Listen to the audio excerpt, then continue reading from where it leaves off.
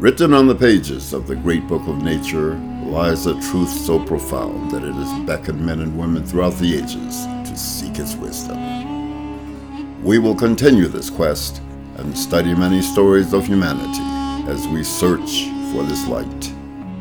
On this journey, we will examine philosophy, religion, and science to uncover the hidden mysteries behind myth and legend using the symbols of universal Freemasonry.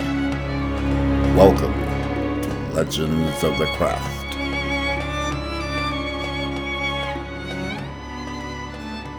Welcome back to Legends of the Craft. I'm here with Brother Matthias, and we have a fascinating topic before us today.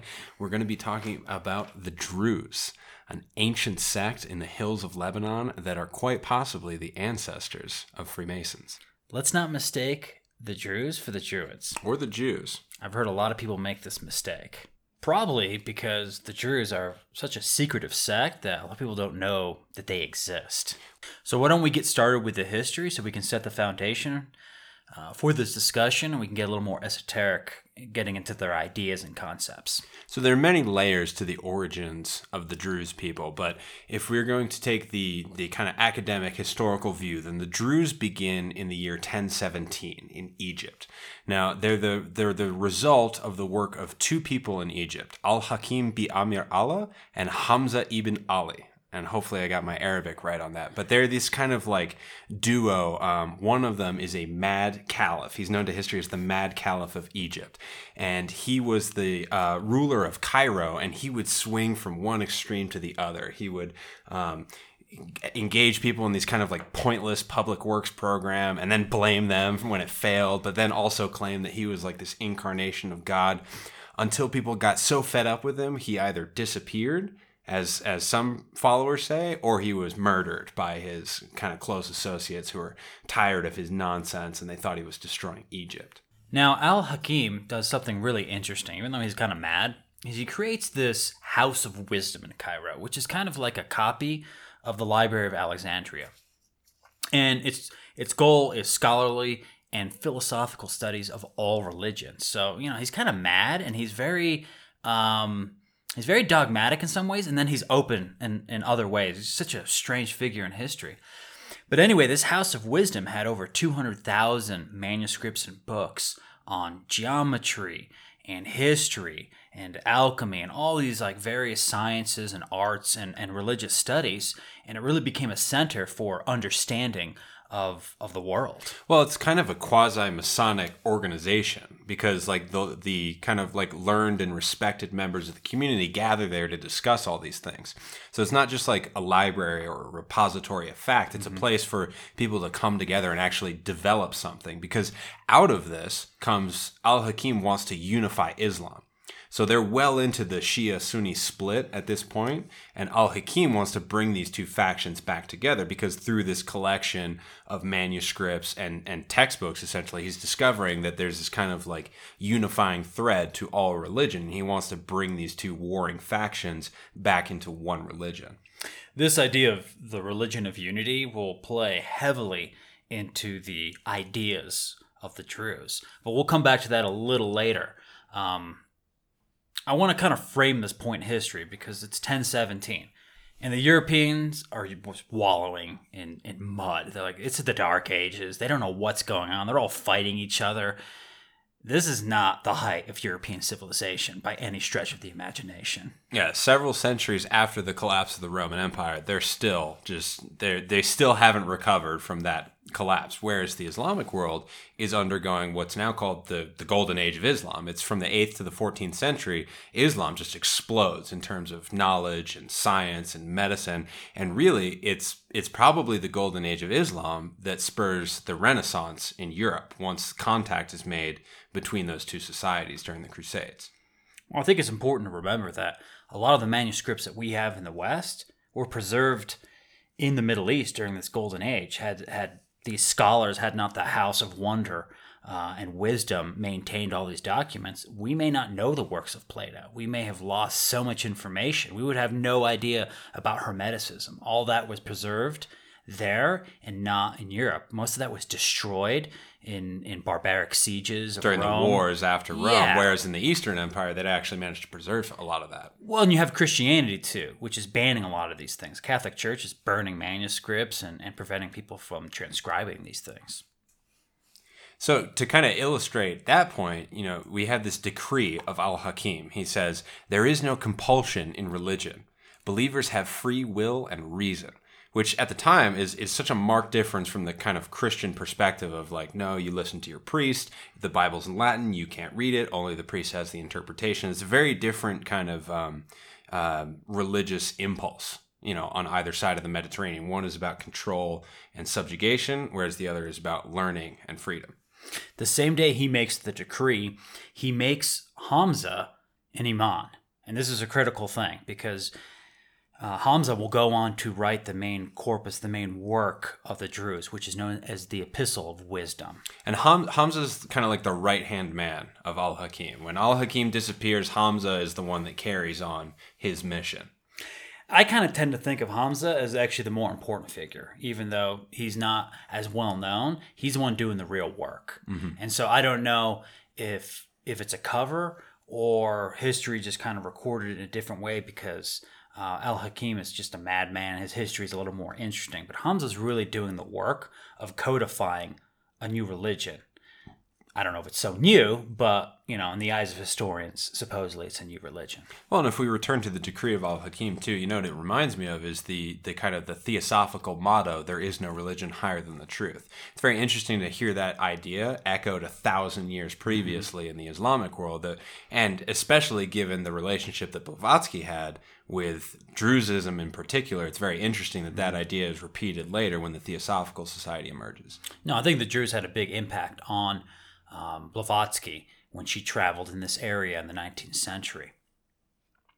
But, after Hamza kind of writes the Epistle of Wisdom, all these missionaries are now launched throughout the Middle East to convert people to this new idea, which is sort of Islamic in nature, but it's also completely different. And obviously they meet a lot of resistance, and a lot of these missionaries end up getting tortured, killed. But there's this really interesting fact that I want to bring up, which is something called the Pact of Time Custodian. So these missionaries would go out and they'd convert people, and they would have to take an oath, which is the Pact of Time Custodian. And once this period of persecution kind of ended, the Druze kind of reclused themselves into the mountains of Lebanon, and they stopped proselyting. They said, we're not going to do this. So after 30 years, they stopped openly recruiting people. And they believe that all the people before this point who had signed this oath, who had written it and said it out loud, are the Druze of today. That these same people keep reincarnating through time, and that oath bound them to this eternal mission towards reuniting with God. And this is very fantasy sci-fi. This is very different from all the other things going on in this geographical area in this time. Well, Blavatsky kind of makes this point about them too, in the sense that the Druze represent a refuge for kind of these ancient beliefs that are not Islamic in nature. They're kind of the Druze were set up as a social time capsule to preserve a lot of things that were being destroyed. Even in the kind of liberal climate of Islam, there was still a lot of religious persecution and destruction of knowledge that was happening. And so it almost seems that the Druze were set up as a society to preserve knowledge, that the whole reason for being of their civilization is to preserve these things throughout the ages. What for? Who knows? What do you mean, who knows? We know what it's for. It's a mission of Freemasonry, right? I mean, we're a time capsule of this ancient knowledge, which I believe is Atlantean in source. And there's actually some modern Druze writers today talking about how within the faith there's this concept that they are the remnant of Atlantis, that they're carrying on the same ideas that came from ancient times. So I think this time capsule idea that you brought up is kind of a beautiful analogy to what they're doing. And without that type of kind of freezing things in time, you end up losing it because it's going to get diluted, especially in these modern times with the internet and travel. Like, everything seems to get diluted. Well, I think perhaps they might have even realized that in their own period of proselytizing. That the idea that, like, you know, eventually these things are going to get into the wrong hands and they're going to be distorted and misspoken and used for personal or selfish reasons. And so this decision to withdraw from the world, I think, was probably a very necessary one at the time in order for that knowledge not to be just kind of absorbed and amalgamated with everything else that was emerging. The Druze would kind of go into hiding in about, I think it was 1047. And nobody really knows much of what they did until about the 15th century, when the Ottomans took over. The Ottomans had a kind of a unique system in which they had a fair amount of religious liberty. They allowed different groups, including like the Jews, to exist within their empire without being persecuted. You know, it was definitely a minority religion, and they didn't have full rights. But for the time, it was actually quite open-minded, more open-minded than Europe. The only times the Jews kind of spring up between 1147 and the Ottoman takeover of the Middle East is like the Crusades. They so pop in the Crusades, they kind of come down from the mountains as this like tribe of like warrior mercenaries that show up to fight for the Caliph at the time. But they don't quite act as, like, you know, frontline troops. They're scouts, basically. They're sent to surveil, like, the Knights Templars, the Knights Hospitallers as they like land in Syria. They're kind of watching them and interacting and acting as a liaison with these kind of invading forces. So they're not like serving on the front lines. They're kind of the Islamic special forces, if you will, that kind of come out of the mountains and offer their services. But really, you're right. That's the only time that they pop up in history is when their lands are being invaded. And we're going to make that speculative jump right now to them meeting the Templars. There's absolutely no proof that this necessarily took place, but there's a lot of writers that believe that what is Freemasonry today somehow was inherited from the Druze and the other connections that some of the Crusaders made, about 1100, in the 11th century. But, likewise, as the Druze are kind of special forces, so are the Templars. The Templars, when you really read about it, they're a pretty small organization. At their height, they had maybe 3,000 knights. And when they're in the Middle East, not that they don't engage in a lot of fighting, but they're usually being advisors, or they're shock troops at a very special moment. They're not this vast army. So they're doing other things than fighting frontline battles. It's very apparent from the history of the early years of the Templars in the First Crusade that they were not there just to fight a war of invasion or occupation. They're not there just to kind of like occupy territory and enforce, Christian law. They immediately, as soon as they land in the Holy Land, they immediately go to Mount Moriah to go to the mosque to work on this very specific area. And it's apparent, again, like you said, this is speculative history. There's no, they didn't write down their records of it. It's our podcast, so we can speculate as much as we want. Well, but so they go immediately to this one area and start working in secret. Like they've had a plan the entire time. And some writers speculate that the plan was actually to bridge the world between esoteric Christianity and esoteric Islam.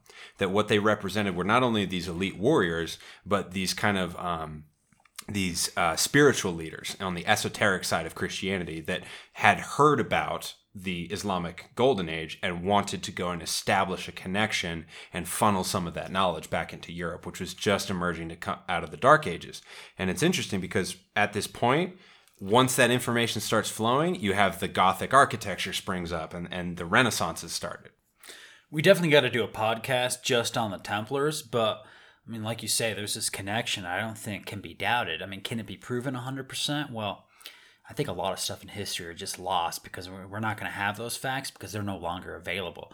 But there's enough connection there to say that there's a possible meeting between the Druze and the Templars and that some information is conveyed. And as the Druze are much older than the Templars, at least in the fables and the tales of where they come from, that this information's passed over. And then that comes to Europe.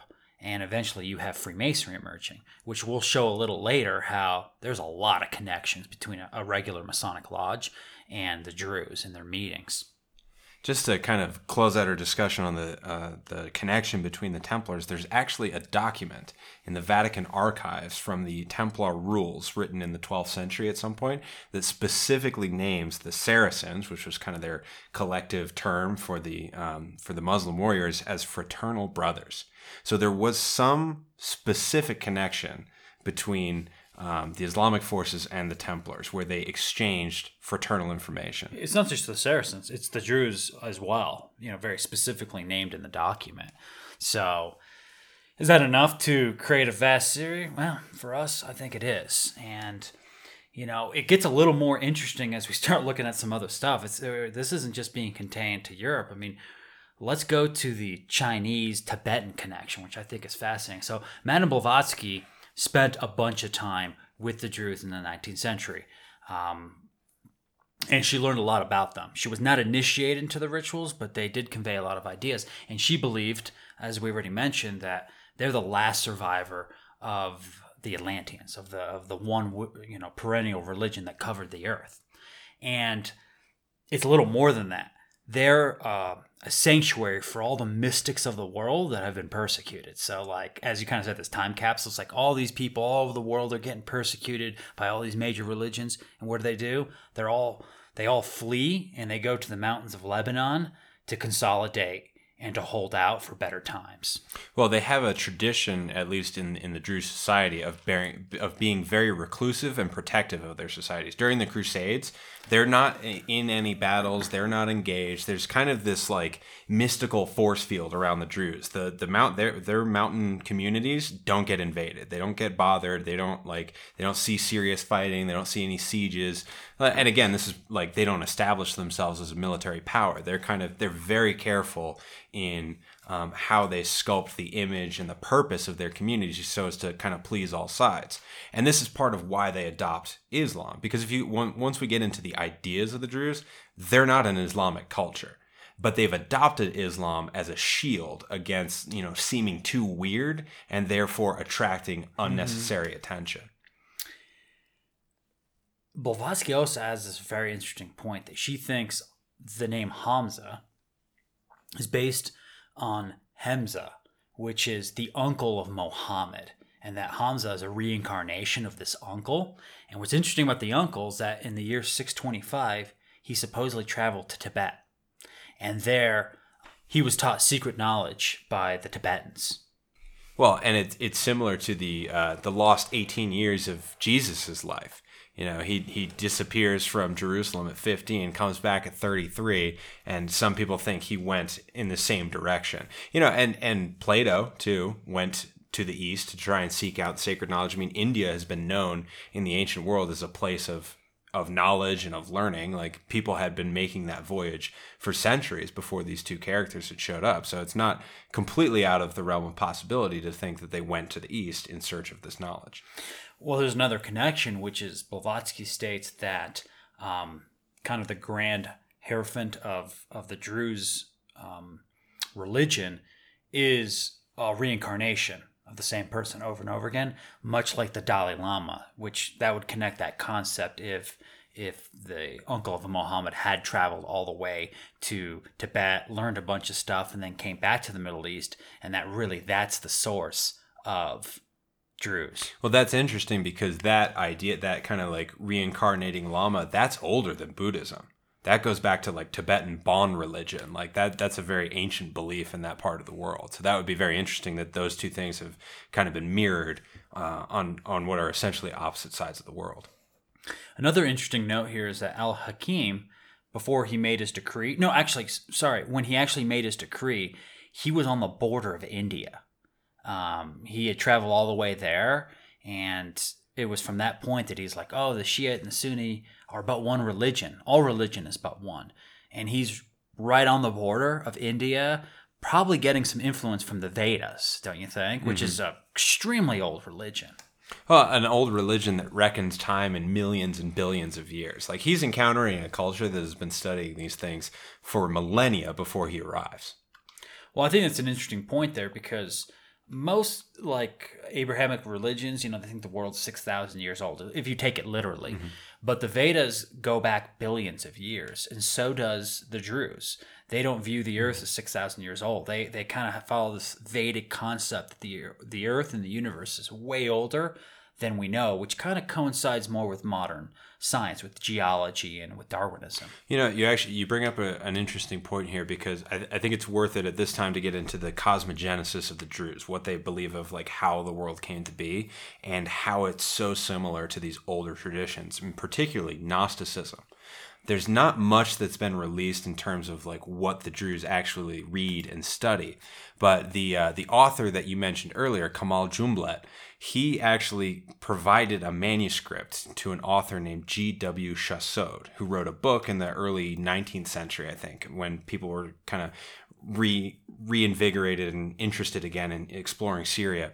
And part of this manuscript mentions a creation story that's almost identical to the Gnostic creation story of Sophia and the archons. So I thought we could read that here and kind of talk about how that plays into this link. Before you read it, I just want to add that within the Druze religion, you will find not only the ideas that are somewhat Islamic and Judaic and Christian, but you find Plato and the old Greek philosophers within the religion. So it's an amalgamation of a lot of different traditions. So the Gnostic injection within the Druze religion would make a lot of sense, because they're not limiting themselves to one thing. Like, they openly declare that truth is truth, and wherever to be found, it's fine. There's not like, oh, you're not one of us, so you're a heretic, so we can't listen to what you have to say. They actually absorb that into their system. Well, again, it plays into the idea of the Druze as a refuge throughout time for all of these mystical ideas that might experience persecution wherever they originate. You want to read that quote? Yeah. So this is the short excerpt from the Arabic manuscript that was obtained by this French author that I mentioned earlier. Quote, "When the Creator created mind, he made him possessed of a free will and with power to separate or to remain and dwell with the Creator. Ultimately, mind rebelled and abandoned the Creator, and thus became the spirit of sin, which sin was predestined to create the devil." This quote is like so refreshing, it's just like getting directly to the point, and you can't what's the word I'm looking for here? You can't be so literal with that, right? Like, you can't have a Baptist because of this type of text here. This creates an abstract kind of mindset around this that allows people to go deeper into its essence. Well, to me, it sounds more scientific than religious. It sounds like it's using religious language to describe a scientific process of kind of natural forces interacting at some point in the distant past. The same way that we try to explain the creation of the universe through much more scientific terms now, like the Big Bang and the expansion of the universe. Like, we're describing a set of natural processes that occurred. And to me, when I hear this, like, it's almost like they're using the language of the time to best explain that kind of like progression of one state to another, and using this kind of like anthropomorphized version of a story to tell that. But really what it seems like it's describing is a procession of forces interacting with each other. Well, the word mind is something you're not going to find really in like really religious texts, right? That's bringing to mind Hermeticism, that the universe is the all, it's the mind. And it's talking about a specific mind that's rebelling against the Creator here. So we're getting to a different kind of view on religion, which is above mere men fighting against each other, or semi-gods, archons fighting each other. This is at a mental level. And for that to have been written 1,000 years ago, I think is quite phenomenal. Well, it's almost identical to the Gnostic Christian idea of Sophia giving birth to the demiurge, who then rebels and kind of like becomes infatuated with his own creation. I mean, when I read those two sentences, that's exactly the myth that we're talking about. It's the same thing that's echoed in Gnostic Christianity. And it could be argued that perhaps the infusion into Gnosticism itself came from this connection through the Templars, because there were Gnostic sects and cults operating in Europe at the time that the Templars come back from the Crusades. There are a few groups. I mean, like the Cathars. The Cathars. I mean, they're getting beat down by the Christians, and eventually would be all wiped out or go into hiding or underground. But this Gnostic idea has never quite been fully suppressed. But Gnosticism, regardless of the geographical area that it's in, is always being suppressed. Have you noticed that? Like, it's never kind of open. It's never the dominant religion. It's always something that's getting its ass kicked. Well, it's an esoteric line of thinking, and that's always going to be kind of spurned by the masses, don't you think? No, absolutely. Kind of pivoting from this point, I want to talk about their belief in the transmigration of the soul, reincarnation. Now, this is not Islamic. You don't find this in Christianity or Judaism unless you really get esoteric with it. But they believe, as we said earlier, that they're reincarnating. And what's really interesting about it is that they're reincarnating back into the same community. So they're very much against people marrying outside their group because they're keeping like a purity, a lineage of adepts that are growing each lifetime closer and closer to God. Well, I mean, it goes beyond very against. So if you're a Druze and you marry outside of the Druze faith, you're instantly excommunicated. Like you have broken your whatever the covenant is that holds the Druze members together. By marrying outside the faith, you've broken it. And I think what you're talking about is exactly it. It's this belief in reincarnation through a very kind of like genetic viewpoint. And what's interesting is there was an Israeli study done on the genetics of the Druze. They have characteristics that are approximately 6,000 years old that are not shared by their surrounding populations in Lebanon and in Israel. They are this genetically unique group of people. And they're preserving something. Again, it goes into this. I think every aspect of their society was set up as a time capsule. Their traditions, their religions, their esoteric practices, down to their very genetics.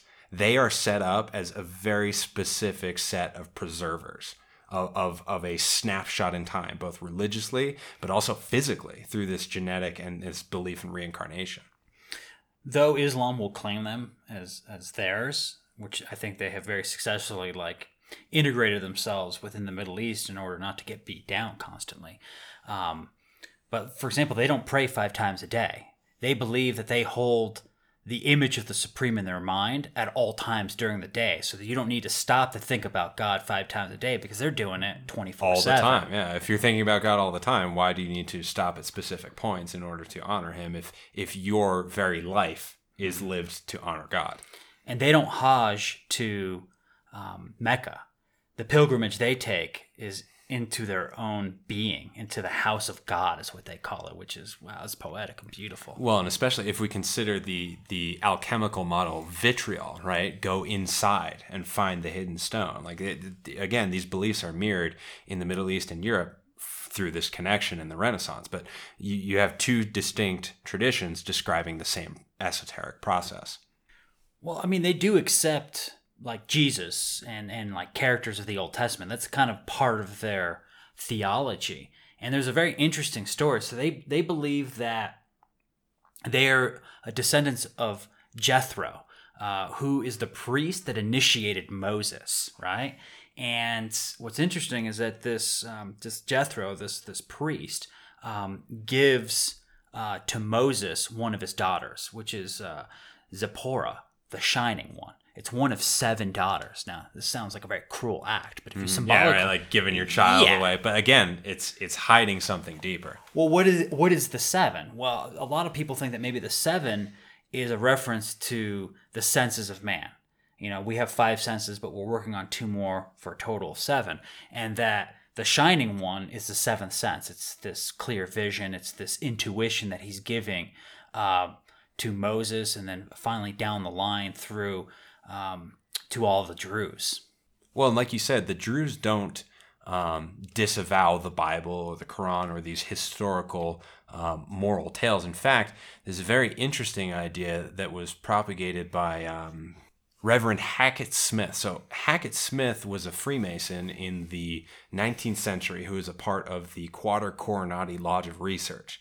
This again is another subject of another podcast, but this was a lodge of Masons in London who would dispatch their members across the globe to kind of try and find all these esoteric secrets and lost books and lost knowledge, kind of echoing the mission of the Templars that we were talking about. But Hackett Smith goes to Lebanon and lives with the Druze for several years to try to figure out what it is that they're doing. He doesn't become initiated like Blavatsky, but he finds out enough to put together a very interesting thesis. And his idea that he says he was told by the Druze themselves is that they are the descendants of the people of the king of Tyre, who assisted Solomon in the building of Solomon's temple. They say that they are the descendants of the very men that went to Jerusalem to build Solomon's temple.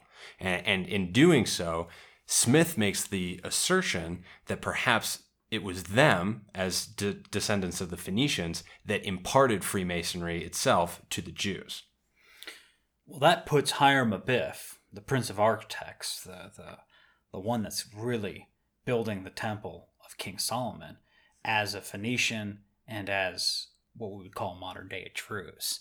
So that's a very direct connection into Freemasonry, because he's the hero of the craft. He's the pivotal story that all the degrees sort of pivot around, right? Mm-hmm. So this connection means a lot more than I think people could realize, because it's creating a lineage beyond King Solomon's temple, mm-hmm. going backwards. Because, all these modern day historical Freemasons, they love to place the birth of the craft like 400 years ago, but that's complete nonsense. Mm-hmm. And this would put it back thousands and thousands of years. Well, especially through the connection of the Phoenicians. So Hiram, king of Tyre, is the king of the Phoenicians in the Mediterranean. And the Phoenicians are a very interesting people. They are an advanced maritime civilization whose origins are kind of unknown. Like we have like these historical ideas about them, but they demonstrate a grasp of naval technology that's way beyond anyone that's around them at the time.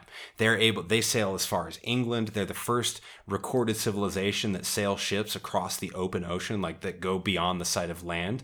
Because back then, navigation was like, well, you just follow the coastline until you get where you're going. But the Phoenicians could sail across open oceans in their boats. And some people have speculated that perhaps the Phoenicians are a remnant of a more ancient civilization. If we go back to this idea of Atlantis, this idea of a civilization that fell, well, what if members of that civilization were out at sea at the time? Well, perhaps they didn't experience the same calamity, and they would go off and form new civilizations. So if we're forming this lineage backwards in time that's supported by all of these other sources. Well, let's move forward in time. So if the Druze are the Phoenicians and the Templars come and meet the Druze, well, that would make sense in a lot of ways, because the Templars end up having a fleet of ships. Mm-hmm. And those ships supposedly became under the care of the King of Portugal after their fall in 1321. And it's Portugal that starts exploring the coastline of Africa and making it to Brazil. Yeah, exactly. So they become naval masters. But how the hell did Portugal just become this center of navigation? Well, it would make sense, because the Templars basically, they learned it from the Druze. The Druze are really the Phoenicians, and that goes back all the way to Atlantis. So that's a speculative lineage. Well, and I've even read that the Portuguese language actually shares many similarities to Phoenician and the ancient Aramaic that was being spoken back then. That there's this weird kind of Mediterranean influence on the development of Portuguese. This is where it gets so interesting, because we tend to think of all these things as conspiracies or ludicrous, but civilizations were so isolated back then that, one sort of explorer going to some weird place and learning some stuff they'd never heard and bringing it back will have a major impact. Like today, there's so much information that it's hard for us to filter those through events things. Don't really happen anymore because they happened all in the past. But back then, just one exotic person shows up in your city, and that could change a lot of things, because you're living in a bubble.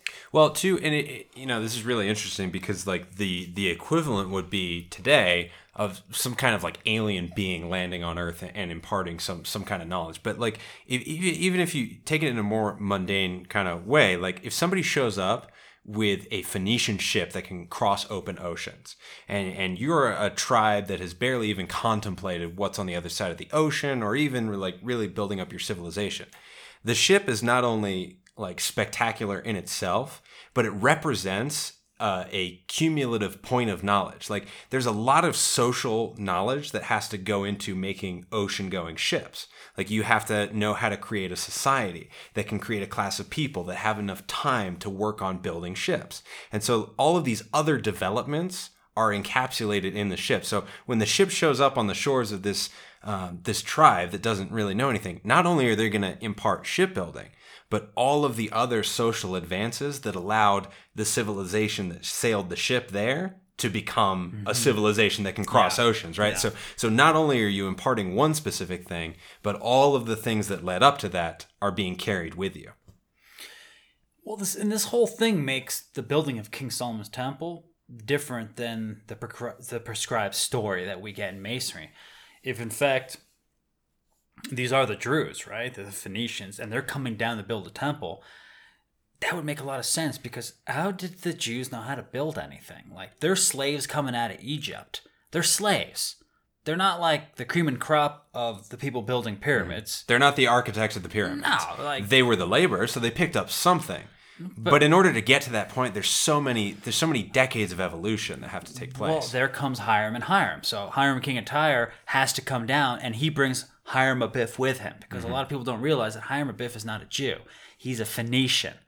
He is coming from the city of Tyre. So King Solomon had to import all these people that knew what they're doing.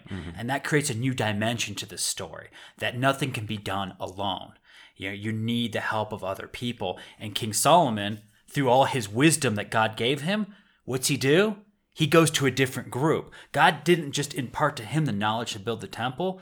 God imparted to him where to go look and find the people that could build the temple. Well, and perhaps this is the purpose, of the time capsule, both the Druze culture and perhaps Freemasonry also, that maybe Solomon projected this same idea into the future with Freemasonry and the temple. The idea that, these refuges serve as kind of resources for extraordinary events in the future. Like, perhaps they didn't know exactly who they were waiting for, but when they get the call from Solomon, they're like, this is what we can apply our knowledge to, building this grand temple, right? And so perhaps it's to preserve this knowledge in order for extraordinary things to happen in the future. Somebody's got to have all this background in case something gets lost along the way. Well, I'm going to go on a limb here, take this one step forward. But, the early Jews were not monotheistic. A lot of people think they've always been monotheistic. They became monotheistic. I mean, they're looking at all the different gods in the region, Baal and all these different gods from the Canaanites and the various groups. And, Yahweh is a regional god, right? But they become monotheistic. And it's possible that the Druze, and at even earlier, in this Phoenician period of their so-called existence, is they're imparting monotheism, because the Druze are fiercely monotheistic, more so than the Jews possibly. And where did they get that idea? They got it from way before, 1017, right? So possibly the Phoenicians are imparting to the Jews more than just how to build a temple. They're imparting them real detailed aspects of what we would consider Jewish theology. Well, you make a very interesting point. To return to what happened in 1017 and 1047 with Hamza, when Hamza's one of the people that's dispatched by Al-Hakim to go and spread what's been developed in the House of Wisdom. So Hamza gets to Lebanon and finds the Druze, but they already have something going on. He doesn't find people and then convert them. Like, in his writings, he talks about the Druze having secret rituals and handshakes to kind of like get into the mysteries. Like, there's already a thriving mystery culture when Hamza shows up and says, hey, look what we've discovered in Cairo. And they're like, yeah, we've kind of been doing that for a while now, but we'll take this because, the world's shifting towards Islam. Sure, we're Muslims now. That's what we believe. Well, and isn't that Masonic? Because if you look at even modern Freemasonry, there's this concept, and we've stated on another podcast, that Masons should become the religion of the area they're in. They should blend in, because the best way to survive and to change the opinions of others is to adapt the customs and the language of the people that you live in. And so this concept that we find in Masonry is found into the Druze. They're going to assimilate in order to survive. Well, and the Druze are hardcore about this because you have Druze populations in Lebanon and Israel, two countries that have actually fought with each other in the 20th century. And in those conflicts, you have Druze fighting Druze across those lines in order to maintain their assimilation into their respective cultures. Like if the Druze population in Israel are committed to assimilating into Israel, they will fight the Druze population that have assimilated into Lebanon in order to maintain the assimilation of both groups and perpetuate the Druze survival over their own personal survival. Just like Masonry, or as Masonry should be, should I say, the Druze are not nationalistic. Like the state is a temporary form, and as you said, they want to maintain survival. That's all that matters to them. So they'll play the game of being in this nation or that nation, but they do not have allegiance to states. They have allegiance to their religion, and they'll just go along and play the game. And Freemasons have historically been that way too. I mean, from the Age of Enlightenment down to the current day, a Mason's obligations are greater than his ties to country. Even though I'd say Mailcraft today keep trying to twist that back to love of nation being such a great thing. But truly, Freemasonry says love of nation is good as long as it serves the cause of Masonry. Yeah. But if a country becomes tyrannic, you need to overthrow that state. But there's still that idea that, national boundaries do not need to be respected outside of them being convenient illusions for maintaining order. Absolutely. And it's actually a very Gnostic idea, this idea of, transcending these earthly limitations. Nations and states and human civilization, all this bickering that happens that's a product of materialism and the illusion of materialism, which is perpetuated by the demiurge in Gnostic teachings. And the Gnostics say, whatever is of the demiurge, leave that to the demiurge. We are of this world, but we are not from this world. Exactly. We're in it, but we're not from it. Like this isn't who we are as true human beings. This is a temporary stage in the evolution of our souls. And I think the Druze, and I think honestly Freemasonry embraces this idea wholeheartedly, that humanity is not of Earth necessarily. And I don't mean like, aliens dumped us here from some spaceship. I mean that whatever we are truly, we're not material. Exactly. We're spirit, and this is our temporary abode. Mm-hmm. But don't take it too seriously because we're not here forever. Use it as a vehicle for evolution while you have to. But this is not the ultimate goal. Well, and that leads to this idea of heaven and hell, which, in Islam and in Christianity, they're very distinct views of they're almost like specific places that you go to or you've come from. But for the Druze, heaven and hell are states of mind. They're here on earth. Mm-hmm. They're not up in the heavenly abodes, the celestial spheres. No, heaven is a state of mind that you achieve as you grow closer to the Creator, and hell is separation from the Creator. So it becomes a very interesting idea. It's very Gnostic, and it's also very it's very modern. Thinking of these as psychological kind of temperaments of people, and we shouldn't take these serious. We shouldn't be scared of hell, other than that we created ourselves through our decisions. And it's another link to the Vedic traditions and Buddhism. Buddhism is often described by its adherents not as a religion, but as a practice. It's like a psychological practice in order to train the mind and expand it to different states of consciousness. It's not so much of a religious devotion to a particular deity or set of beliefs. Like it's a way of creating a set of beliefs by which you can adhere to. There's a famous quote of a Catholic priest describing himself as a Buddhist who say, Buddhism doesn't mean I'm not a Christian. Buddhism makes me a better Christian, because it's a set of beliefs that kind of sharpen the mind in terms of thinking about religion. And if we look at Druzism, it's the same way. It's very similar to Freemasonry. It's about forming the consciousness and assisting you in growing closer to the Creator by any means necessary. There's really no dogma other than the fact that, you can't marry outside of it. It's very reclusive, but really it's about intellectually understanding God. Well, it's a religion based on reason. So, they believe that, monotheistically, that there are three approaches to the one God. One is visions of the one God. Second is speech, which is like ritual and songs and incantations that you offer up to the one God. And the third approach to the one God is reason. And they believe that they're following the third path, which is using pure reason to get closer to God. They're rationalizing their way, not rationality as I think we depict today, like in science and mathematics, but a pure reasoning, an understanding of the laws of nature and of the universe to grow infinitely closer to the divine. So as you understand the universe, you're understanding God, because ultimately, I would say the Druze are pantheistic. They view the whole universe as God. It's gnosis.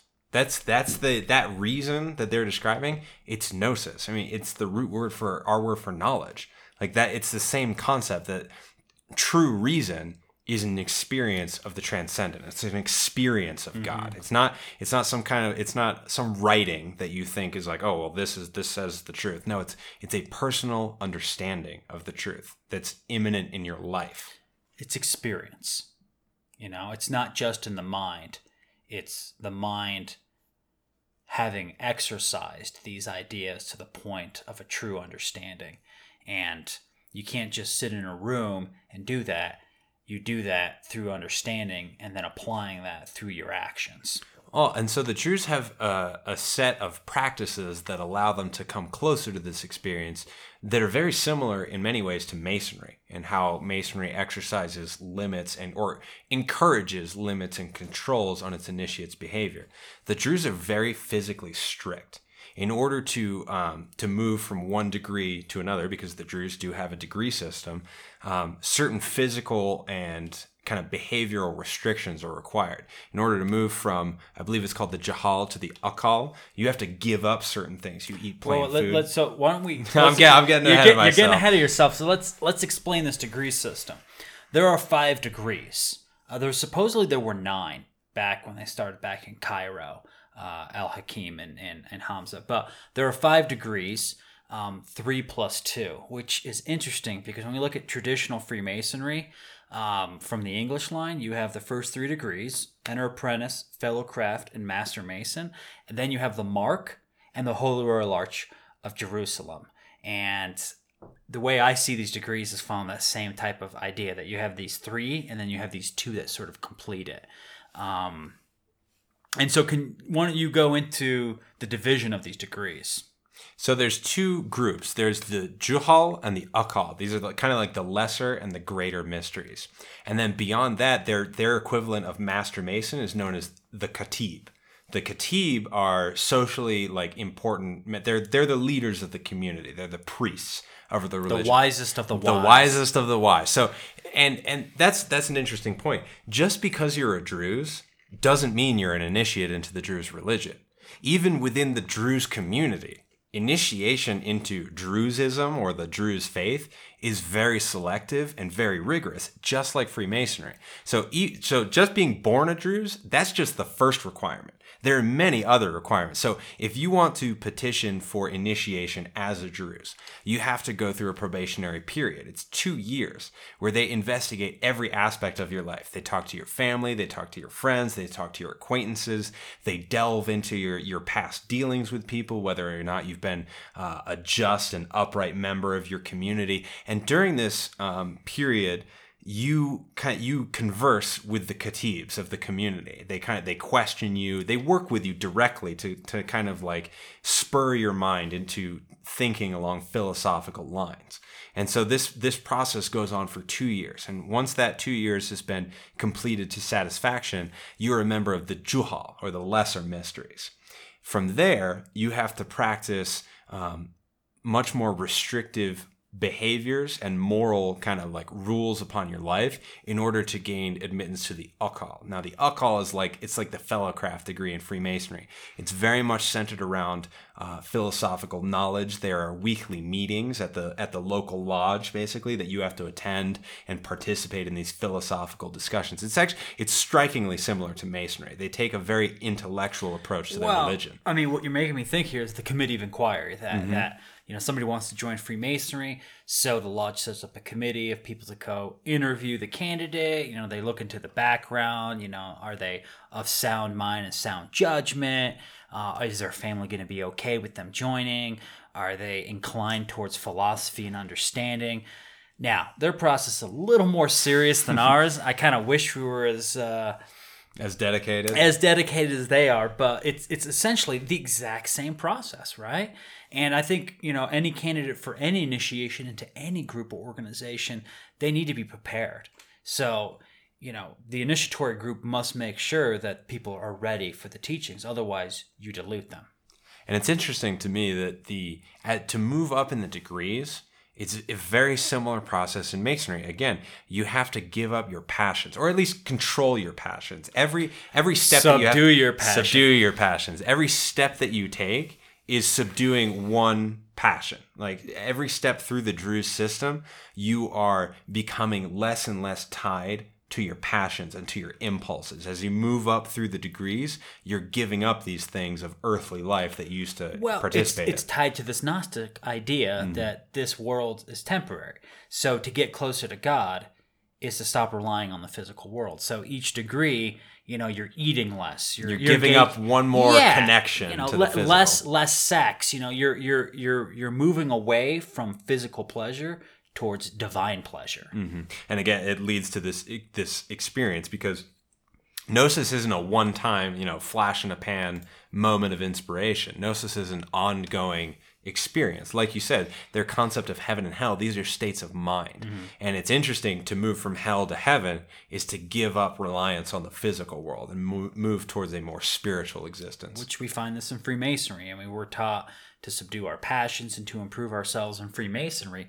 And we do that through becoming more virtuous, by employing prudence and wisdom and justice and fortitude and courage into our lives. So Masonry is a system of morality.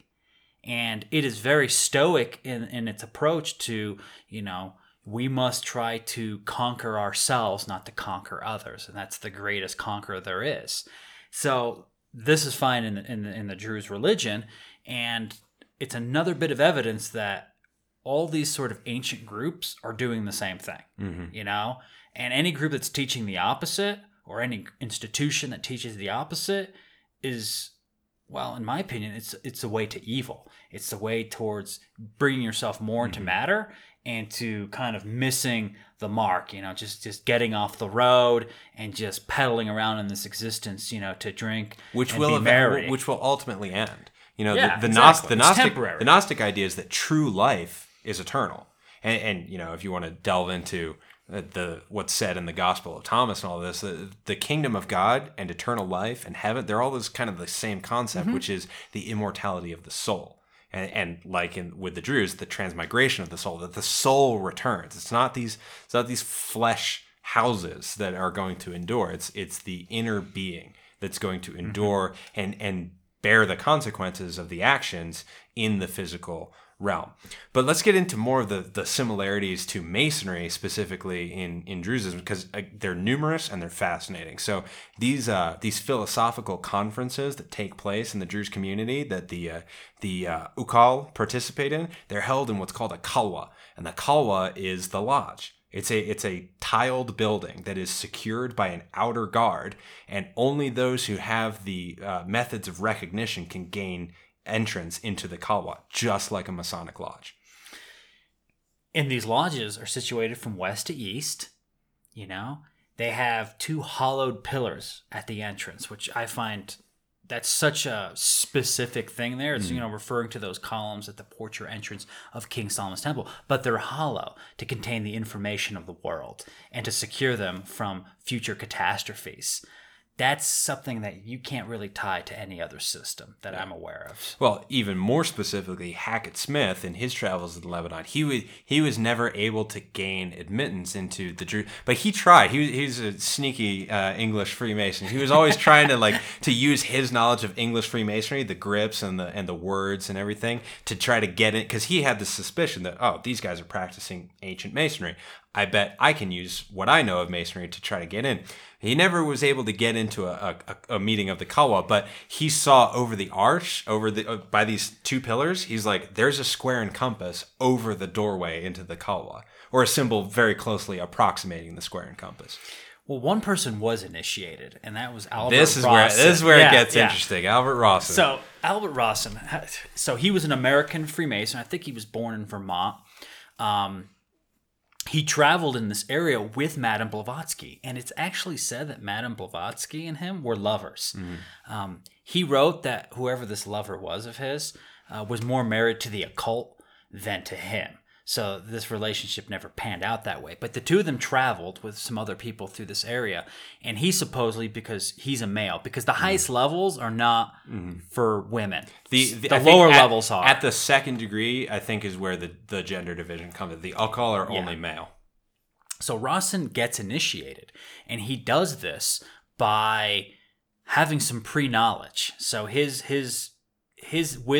experience in Freemasonry and his knowledge of the occult somehow gained him entrance, and he's the only person on record to have gone through these ceremonies. And he says a little bit in some of his writings, but he doesn't say too much, obviously because he's bound by an oath. But what we do know is that you take an oath, and you take an oath upon a book. And the book is the Epistle of Wisdom, their sacred text. So just as a Mason takes an oath upon the Old Testament, the volume of sacred law or lore, so does the Druze take this oath on their most sacred book.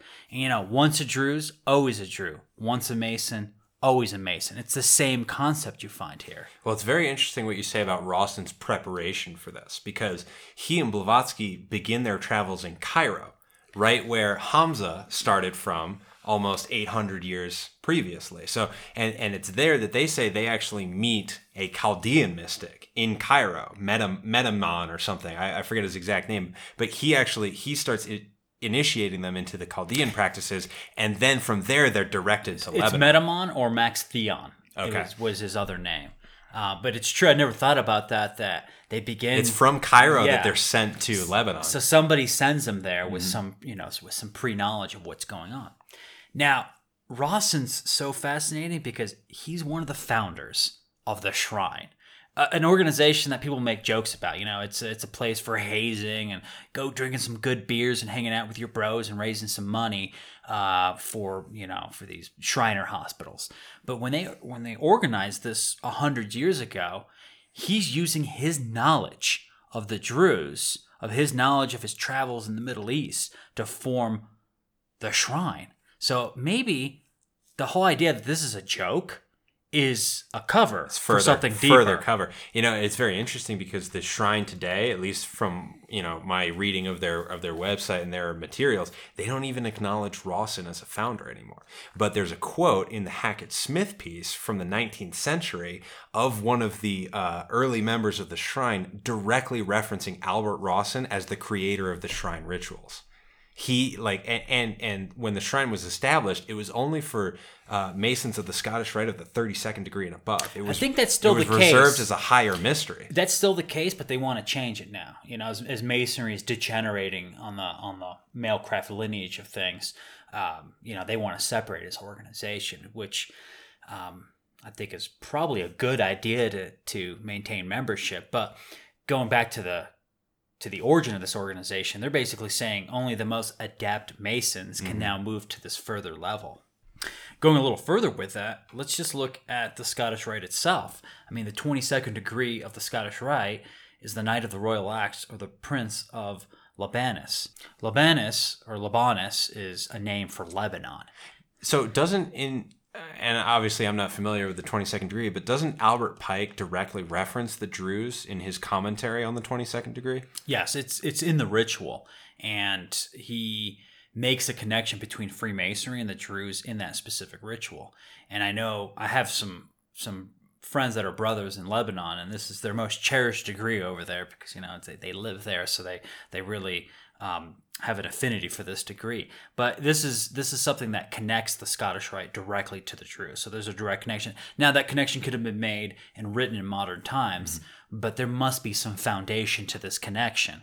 And it has to be the Templars. It has to go back to the Crusades. Well, it's interesting too because Smith in his paper talks about the Druze themselves have a system of higher degrees. They're all centered around astrology. So astrology is of central importance to the Druze.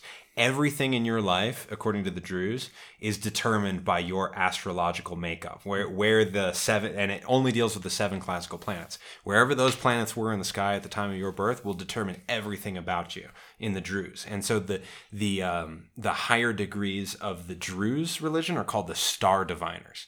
And it's another connection back to the Phoenicians, because in order to navigate the way that the Phoenicians could, they would have had to have an extensive astronomical knowledge, something that was probably left over from whatever civilization they themselves descended from and was preserved. And it makes a lot of sense that this is enshrined as a higher degree in the Druze faith, because it would have been very precious to the Phoenicians, guarded by secrecy, because it would have been a huge advantage over the other civilizations at the time. So it would have had to be guarded by secrecy, ritual, and probably communicated only to a select few. Well, this connects directly to the Royal Arch, which I'm going to equate this divine, what was it? Divine gazer? They call them the star diviners. The star diviners, excuse me. I'm going to connect this to the Royal Arch degree, because that is, of all the Masonic degrees, it's the most astrological, like openly and obviously astrological. And I think there's a comparison, because that's really kind of the highest degree. There's the Scottish Rite and there's all these other degrees, there's Templars and all that, but in some sense, the Royal Arch completes the story of Masonry at one level. And you can keep going down the path of Masonry to get more and more lessons and unfolding of the same thing, but the Royal Arch is a pinnacle that can be reached, and it's astrological in nature. So I think there's this idea that let's look to the stars for the ultimate truth, and that ties directly into Hermeticism. Because Hermeticism has this idea that there are 7 classical planets and they rule our fate. And our job is to escape that fate. And we do that by climbing Jacob's ladder. We do that by just moving beyond these planetary abodes. But this idea of astrology having control over us is in Masonry. It's in the Druze religion. And I think it's a fact that we cannot escape. I mean, I'm not talking about like horoscope astrology nonsense that you read in magazines, but this real concept that the cosmos have an impact on us. How do you escape that truth? How do you escape the idea that the entire universe is somehow directly or indirectly affecting us and controlling us and directing us? Well, especially from the Gnostic perspective, if we are a divine spark, right? If we are a part of the cosmos, that we are this kind of fractal piece of God that contains all of God within it, but is this separated piece, like how could we not be affected by the same cosmos that we are ourselves a part of? Right? As the universe is moving, so are we. Right? As God is moving, so are we. So really, outer expressions like astronomy, astrology, the movement of the planets, these are just other ways of observing the movement of our own bodies. So obviously, our place in the universe is determined by the universe itself, if we are connected to everything, as the Druze, the Gnostics, and really the Freemasons believe. And I think that kind of wraps up our podcast today, this concept of the interconnectedness of all these traditions. Freemasonry is just this kind of, lone gunman out there doing its own thing with no connection to the past. Then what is it doing? It's just a temporary form that's going to die away. But when you connect it to the past, when we connect it to Gnosticism, Hermeticism, to the Druze, to the Egyptians, to the Chaldeans, to the Tibetans, what we create is a vast network of understanding. Like we are truly standing upon the shoulders of giants here. Like we are building upon our predecessors, and we're moving forward through time with a mission, and that cannot be denied. Thank you for listening to Legends of the Craft. This podcast is purely the opinion of brothers Matthias Comsier and Axel Suvari, and does not represent the official views of Universal Comasonry. Universal Comasonry is a Masonic order founded on the principles of liberty, equality, and fraternity that admits men and women without distinction of race, religion, or creed. For more information, please visit universalfreemasonry.org.